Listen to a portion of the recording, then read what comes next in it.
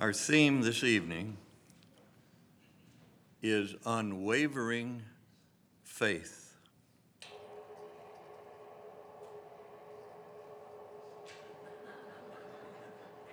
Unwavering faith. You might remember that Abraham was a man of faith. He believed God, and we read in Romans that he staggered not at the promises of God. Unwavering faith. Now let me ask you this question. Have you ever doubted the Lord? Sometimes things just don't turn out like we hope for. God just doesn't do it the way we would do it. Even the results.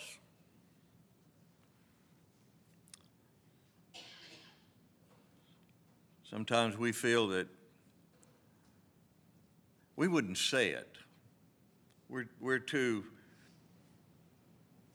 I don't know, we never want to accuse God, but sometimes I'm afraid we would think, God, why did you do that? Why did that happen? I must say that my faith was tremendously tried when my wife's mother, for all intents and purposes, lost her ability to think and communicate. Her husband had left her 35 years earlier. She raised two girls for the Lord. Ironically, they both married preachers. It's kind of interesting. And then she just went down and down and down and down, to the point you'd say, now here's a lady that waited. She waited 35 years when her husband was dying and he wanted to see the two girls. She said, if John asks for me, tell him I will come. 35 years of never seeing him. John never asked. My wife and I and her sister and her husband went to see him, and he had made a profession of faith some years earlier, but never any evidence that it was real. He put his head and his hands on the couch and wept uncontrollably and said, I've wasted the last 35 years of my life. We told him he didn't have to live like that the rest of his life, but he would not listen. He died not long after that. I was asked to take the funeral, and my brother-in-law, we both took it. He had, that is, my wife's father had multiple girlfriends and several marriages during that 35 years. And when we went to the funeral, my wife's mother went to the lady that he was living with at that time and said, thank you for taking care of John when he needed help. And then at the end, she doesn't even know us. She doesn't recognize us. I say, God, this is not right. Here is a faithful servant who never wavered. And look how this ended up. I must say that there's been a lot of things in my life, my own life personally, that I had to deal with. But that was harder, I think, in some ways to deal with that than anything else. It just wasn't right. Just was not right. I remember when she had gotten so bad that she didn't know anything, that we said, Lord, why don't you just take her? She can't learn anything. And it was almost like the Lord said, it's not her I'm working on, it's you. It's you. some things just don't seem right. But God has a better plan and a better way. His ways are not always our ways, but his ways are higher. They're better. They are sure. And sometimes you just got to believe God. Sometimes you just have to say, I don't get it. It doesn't seem right. I'm just going to believe God. And that's what we want to talk about tonight. Unwavering faith. I'm going to take it from probably a most unusual passage. At least I think it is, because it was unusual to me until the Lord helped me, I believe, to understand something I never understood before. Perhaps you'll have a different interpretation of this passage or a different application of this passage, and that's quite all right. I'm not at war with anybody. It's a rather difficult passage, I think, but let me share with you some thoughts that perhaps you've never considered under this banner of unwavering faith. We're going to take it from Mark's account, chapter 8. Mark chapter 8. I said on the Lord's Day that there are some accounts of the footsteps of Jesus that are not recorded in the other Gospels. We talked about his little bypass. It wasn't really a bypass. It was his intended trip to the city of Nain. The only time he would go there, he had a divine appointment with a widow whose son was dead. He wanted to give the boy back to his mom, and he did that day. Only time he was there. Then came Jesus. If you were here, you might remember that message or those thoughts. Now, tonight, I'm going to read in verse 22, Mark 8 and 22. This is the only record that we have of this, so we can't go to Matthew or Luke and get any more information. It's just here, what we have. It's been a bit of an enigma for many people, and for myself included. I'm still not dogmatic that I got it right, but I'm going to share it with you this evening. Watch your Bibles, please, and let me begin reading in Mark chapter 8 and verse 22. And he, that is the Lord Jesus, cometh to Bethsaida, and they bring a blind man unto him, and besought him to touch him. And he took the blind man by the hand, and led him out of the town. And when he had spit on his eyes, and put his hands upon him, he asked him if he saw aught. And he looked up and said, I see men as trees walking. After that, he put his hands again upon his eyes and made him look up. And he was restored and saw every man clearly. And he sent him away to his house, saying, neither go into the town, nor tell it to any in the town. Footsteps of Jesus, making his way to the ultimate hour, his appointment, the place of Calvary, the cross. But along the way, we have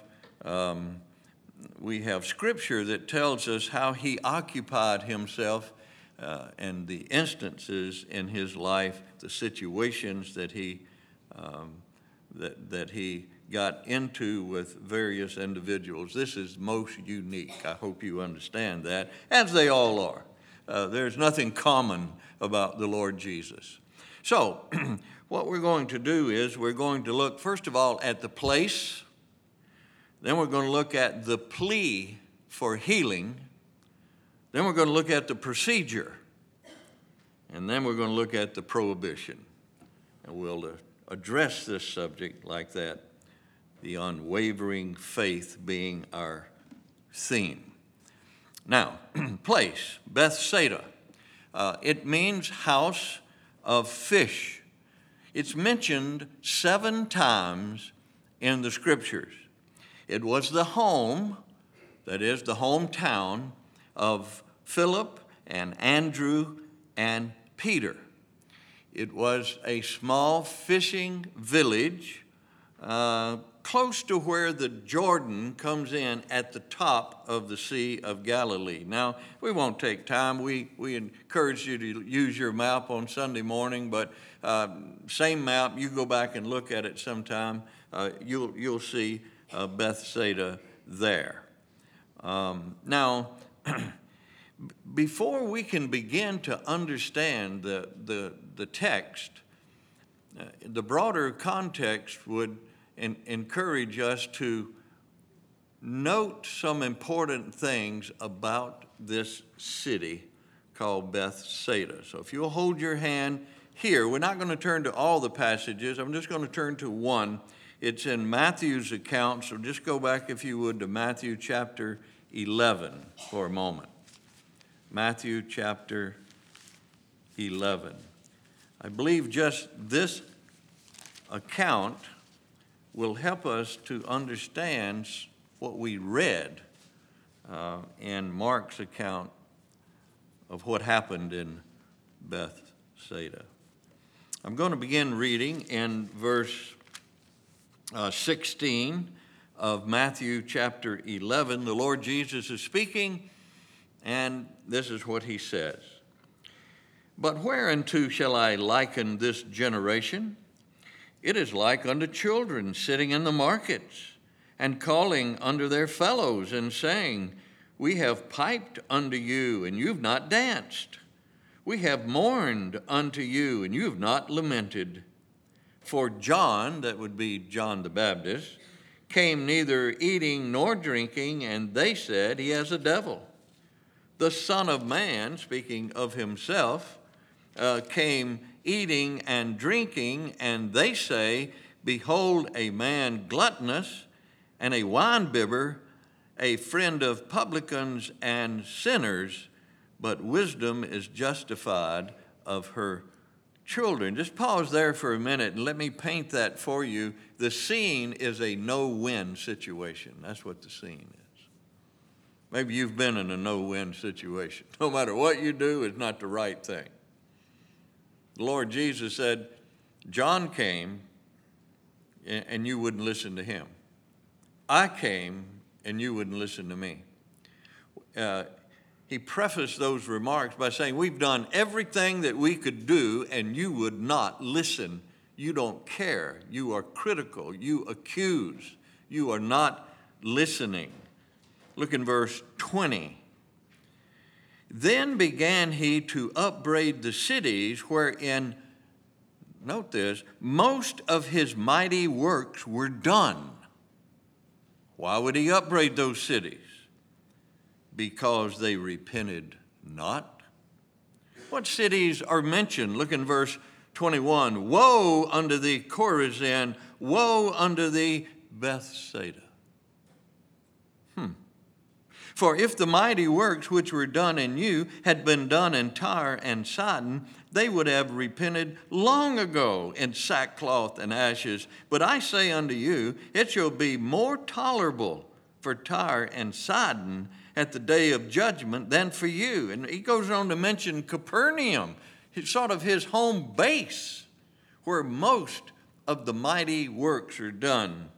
And he says it will be more tolerable for Sodom in the day of judgment than for Capernaum. Now let's go back to our text. What is the point? The point is miracle after miracle after miracle, most of his mighty works have been done, and one of the cities that he's mentioned is Bethsaida. Now this is going to help me understand something. This is going to help me understand that, and I've got to be careful here, but I'm going to put it like this. Bethsaida has had its hour. They've had their day. You say, well, it's never over till it's over. Yeah. I understand. But let us not think that one day the master of the house shuts the door. One day God says, you don't want to hear this? You don't want to see this? You don't want to accept this? You're not interested in my miracles and my love and my compassion and my healing and the things that I've done? Then you've had your day. I think it helps me to understand why I took him out of the city. You know what I think he said to them? You come out here with me, they'll just mock us in there. Bethsaida's had its day. What's the warning for us?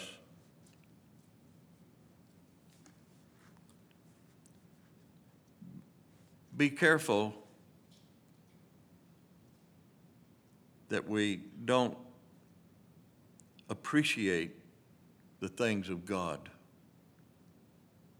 Because one day he might just say, I'm not going to show you anymore. I've sent my messengers. I've sent my word. The Spirit of God is working on you. And you would not. He may just close the door and walk away, and you have no excuse. Most of his mighty works were done there. Now we do know that it housed Philip and Andrew and Peter. They got out. But the rest of that city got judged. Mrs. Billy Graham, I saw her. She rarely makes this is 1971. I should clarify this. 1971 at Campus Crusade for Christ, in the lobby of their headquarters at Arrowhead Springs. I was there in the lobby. We were watching a Billy Graham crusade. She made a statement. She said in 1971, if God does not judge America, he's going to have to raise up Sodom and Gomorrah and apologize to them. Probably there's never been another country on earth, perhaps now there is, because the word of God has gone out into so many countries now, but the United States of America has been bombarded with the gospel of Jesus Christ. I know there's a lot of spooky stuff and phony stuff on the airways and radio waves and TV and internet, but there is a lot of truth. And there are a lot of evangelical Christians sharing and preaching the gospel of Jesus Christ. Why don't we see more happening? They've turned away. People are turning away. They're turning unto fables. They have itching ears. They're doing their own thing. They don't care anymore. I'd get stoned first for being a prophet because it never happened, okay? But I'm going to tell you something. It wouldn't surprise me. God just said, I'm done. Be careful what you hear and do not respond to. How many times? Most of the mighty works are done here. How many mighty works have we seen? I'm not talking about necessarily this assembly, but evangelical Christianity. What have we seen? We have seen the mighty hand of God move. And I don't know what we're doing with it. You're praying for a revival. Keep praying. Keep praying.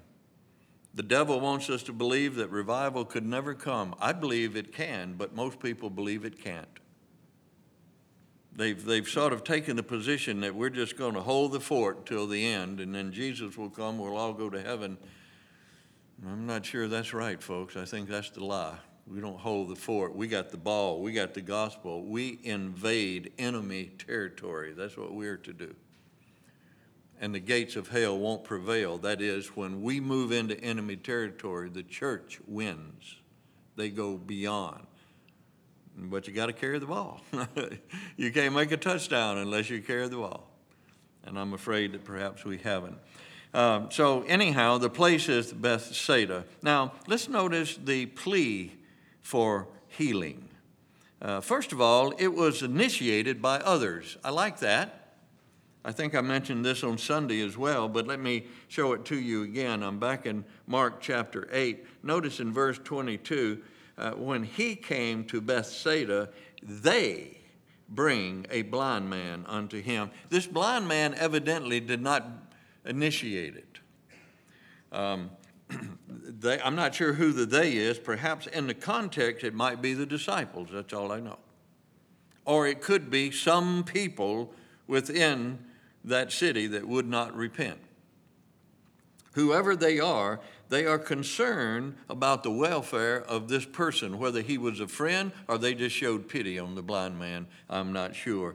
But it was initiated by others. And again, let me say, if you're not willing to help yourself, thank God if you have a friend that will. If you're not willing to grow in grace and knowledge, if you're not willing to obey the Word of God, if you're not willing to go ahead in your Christian faith and you're slacking or you're falling back or you're not going like you should, thank God for somebody that will pray for you. Thank God for a friend that will encourage you. Thank God for someone who says, come to prayer meeting tonight. Well, I don't generally go to prayer meeting. Well, come to prayer meeting anyhow. It'll do you good. It was initiated by others. Number two, they brought him to the right person. And they asked, that is the Lord Jesus, and they asked Jesus to touch him. Do you know, touching is still important. You can talk and talk and talk and say all kinds of things. You walk up to someone that's in need and you put your hand. I'm not talking about a sensual, sexual, immoral, anything. I'm talking about a touch of compassion. Sometimes you just reach out and just take their hand and say, we've been praying for you. And there's something about this touch. There's something about another individual that cares enough, and they seem to just confirm it somehow when there's that touch. Maybe just an arm over your shoulder. Imagine the Lord Jesus touching you. I mean, how many times have we heard or sang ourselves that song? He touched me.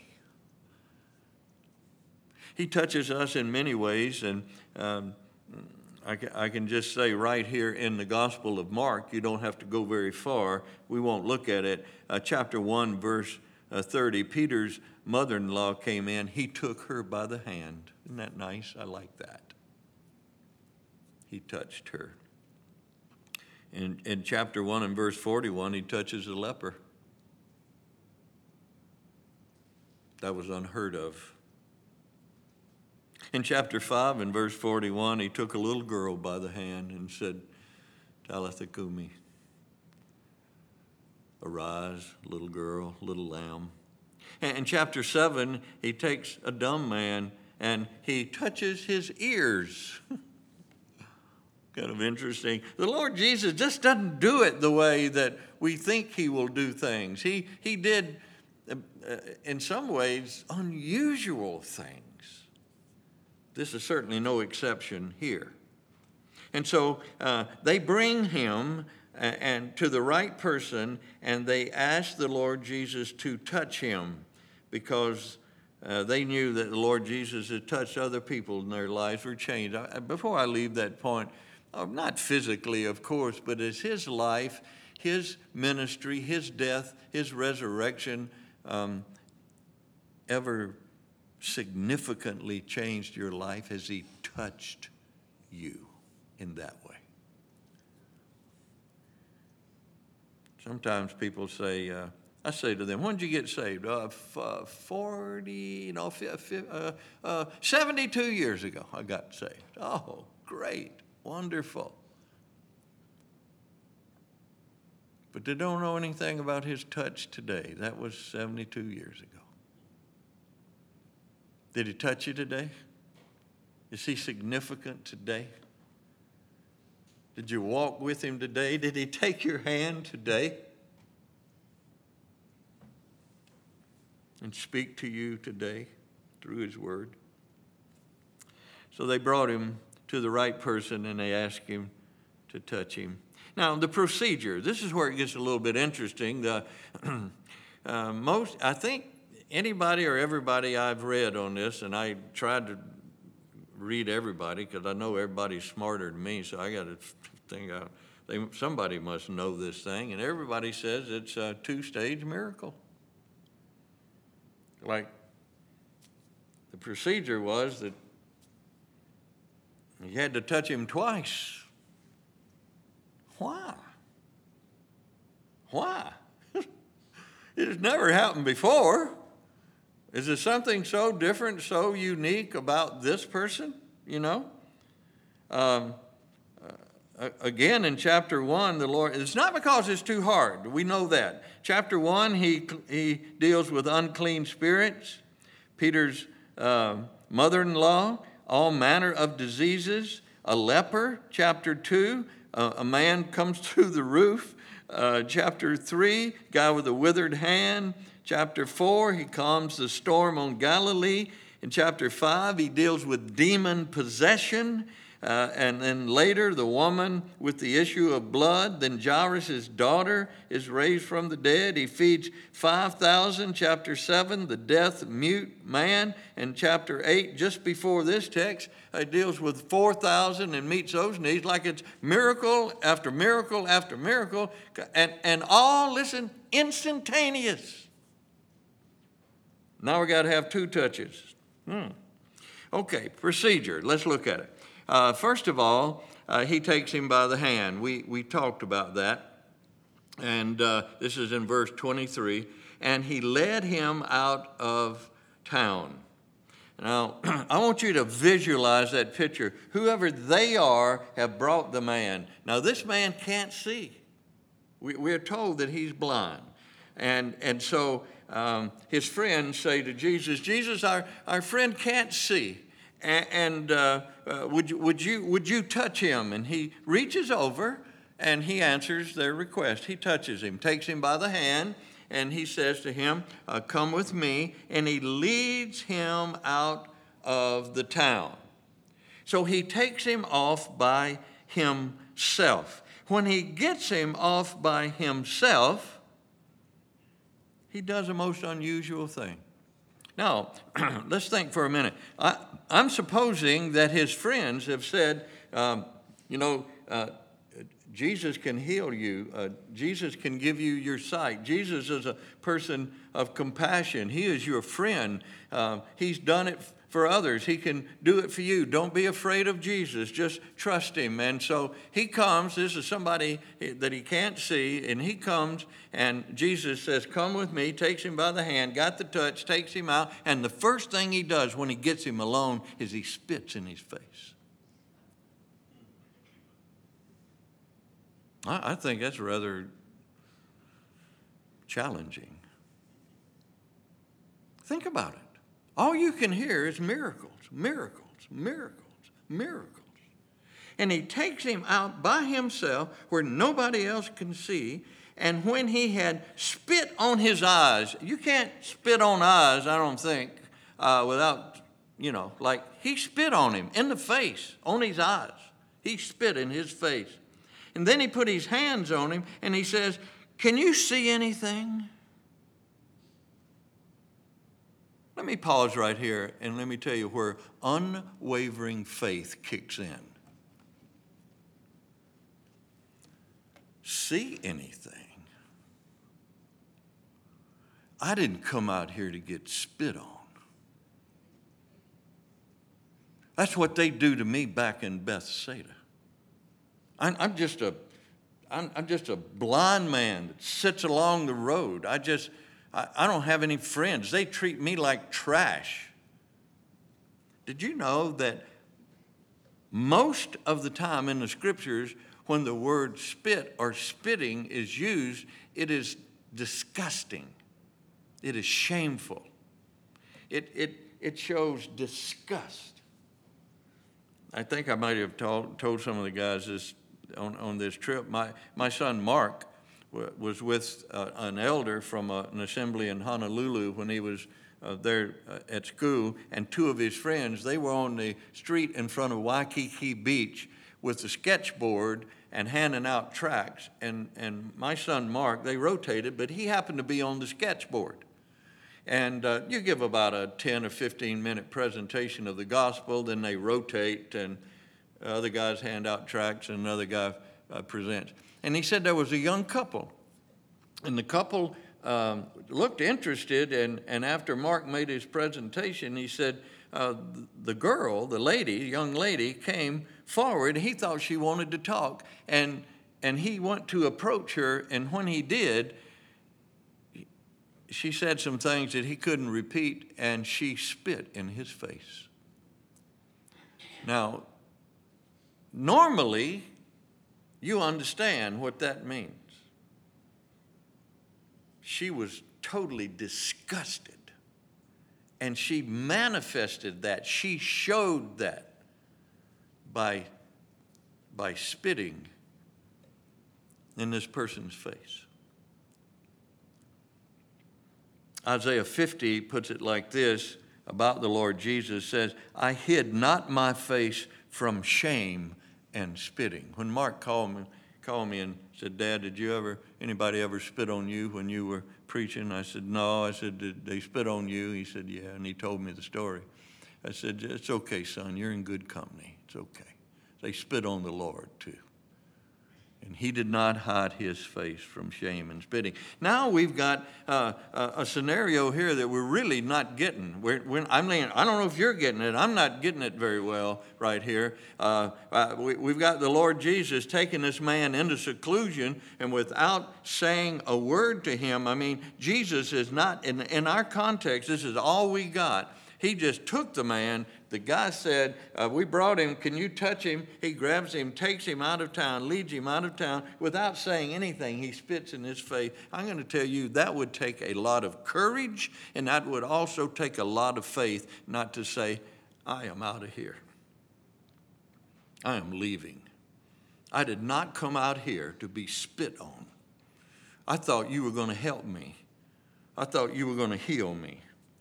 So Jesus spits on his eyes. He puts his hands on him, and he says, can you see anything? He says, oh, yeah, I can see. Now, this is where you're going to have to get with me here for a little bit. This is where I think the plot thickens.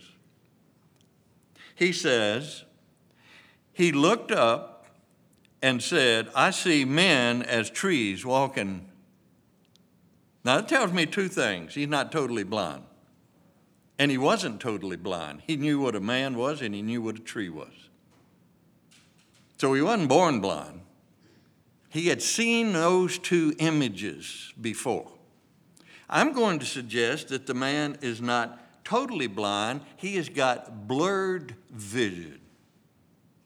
And when the Lord Jesus said, can you see anything? I'm going to paraphrase this answer. Yeah, I can see nothing's changed. In other words, I don't believe this is a two-stage miracle. I believe this was a test of this man's faith. And when this man did not deny the Lord, when he did not accuse the Lord, when he, listen, put it in perspective. Do you remember back in the Old Testament, there was a man, a leper by the name of Naaman? You remember that story back in Kings 19 or somewhere? Naaman was told by a little girl that there was a prophet in Israel that could heal him. And so he gets all of his clothes together and money together and some of his servants, and they go and they find Elijah. And so he's outside of Elijah's house, and he says to his servants, tell him that I'm here. Tell him that, he calls for Elijah. Elijah wouldn't even come out of the house. Just sent a message. Go dip 7 times in Jordan. Everything will be okay. You know what he said? I thought This is not the way that I had it all planned. I thought you would come out, wave your hand over the place, and I'd be healed. You're the prophet. You got the power. You're the miracle. I thought. He got angry, and he's about ready to leave. And the servants say, Master, didn't you bring us chariots, all this stuff in it? And wouldn't you have paid? Wouldn't you have given? Wouldn't you just believe? And they talked him into it. You see, this is where the theme comes in. You and I often think how things ought to be done, and we don't understand why things have happened. And right away we start saying, well, that's not good, and that's not good, and I don't know why God's doing that, and I don't appreciate that, and I thought God would do it different. Can you imagine this man thinking he's about to be healed? He has believed the report. He has come with his friends. The touch of the Lord has taken him out, away from everybody else. And Jesus spits in his face and says, what do you see? And he says, nothing's changed. Still see the same thing. You can't hardly tell the difference between men and trees. Another reason I don't think he was totally blind is this. Look at it in verse 25. After that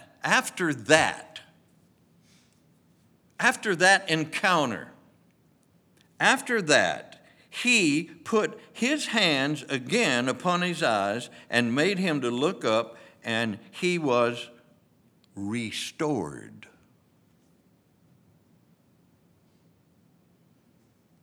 Not given sight. Not for the first time. I think he could have cataracts.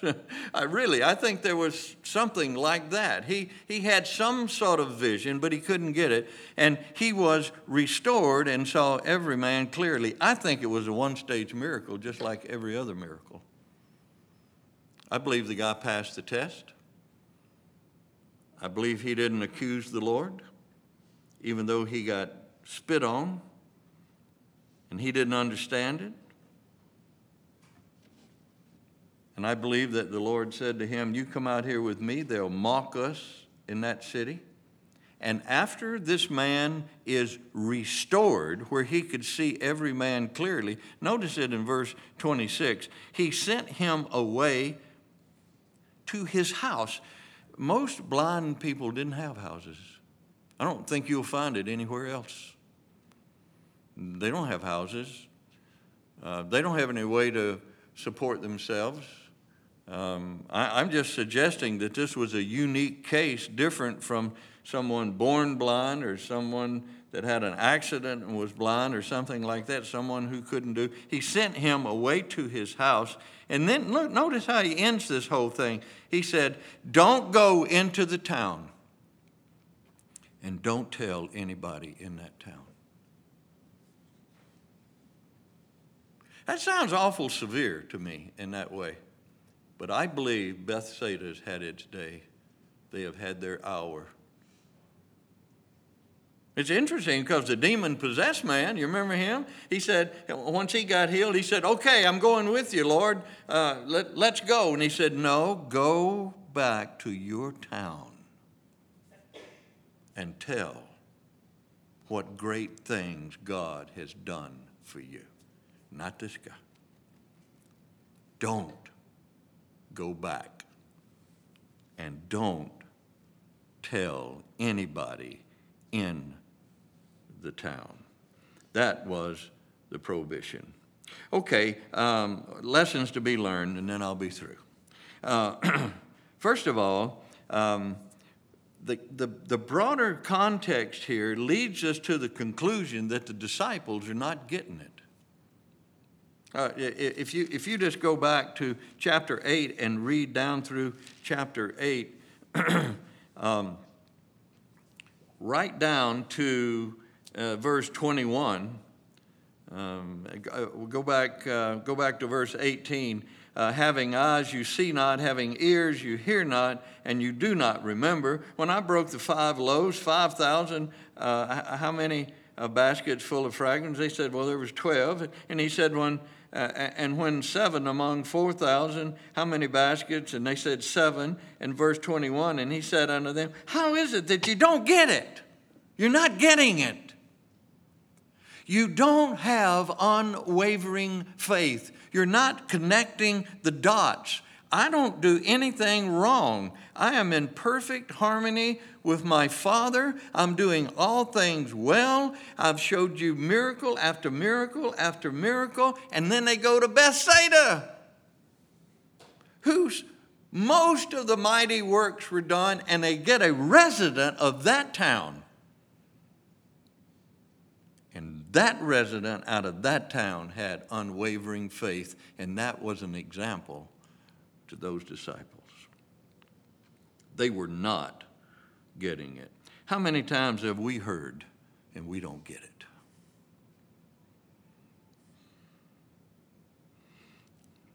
Unwavering faith. No matter what it looks like or what God does. Take Job, for instance. The servants come and they say, fire came from heaven. No, it didn't. No, it didn't. That's what it looked like. Fire came from hell. That's where it came from. But it looked like. And they gave the report. Job said, I don't care what it looks like. I'm trusting God. Remember that the next time it don't look right, would you? Remember the next time it seems to you in some sort of a unique and maybe bizarre way that Jesus just spit on you, okay? He does all things well, no matter what it looks like. Keep believing, keep trusting. For without faith, it is impossible to please God. Don't you want to please God? You say, well, I got to get my life straightened up here, and I got to quit this and quit that and do this and do that, and then just believe God. You want to please God? Believe God. Without faith, it's impossible to please God. So 3 questions. Do you see anything? Spiritually. What do you see? Are you confused? Is it blurry? Keep believing.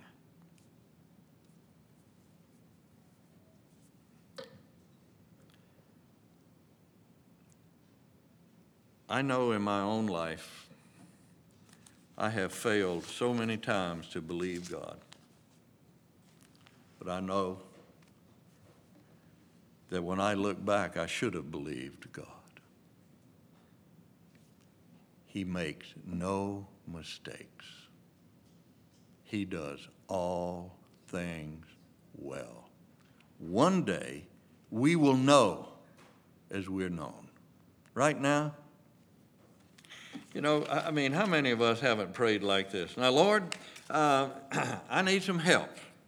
Lead me in a plain path. I mean, just give me something. I need a sign. I need a miracle. I need something. And Lord, not long ago, I was thinking of that very thing. I don't think I put it into words, but in my heart, that's what I was thinking.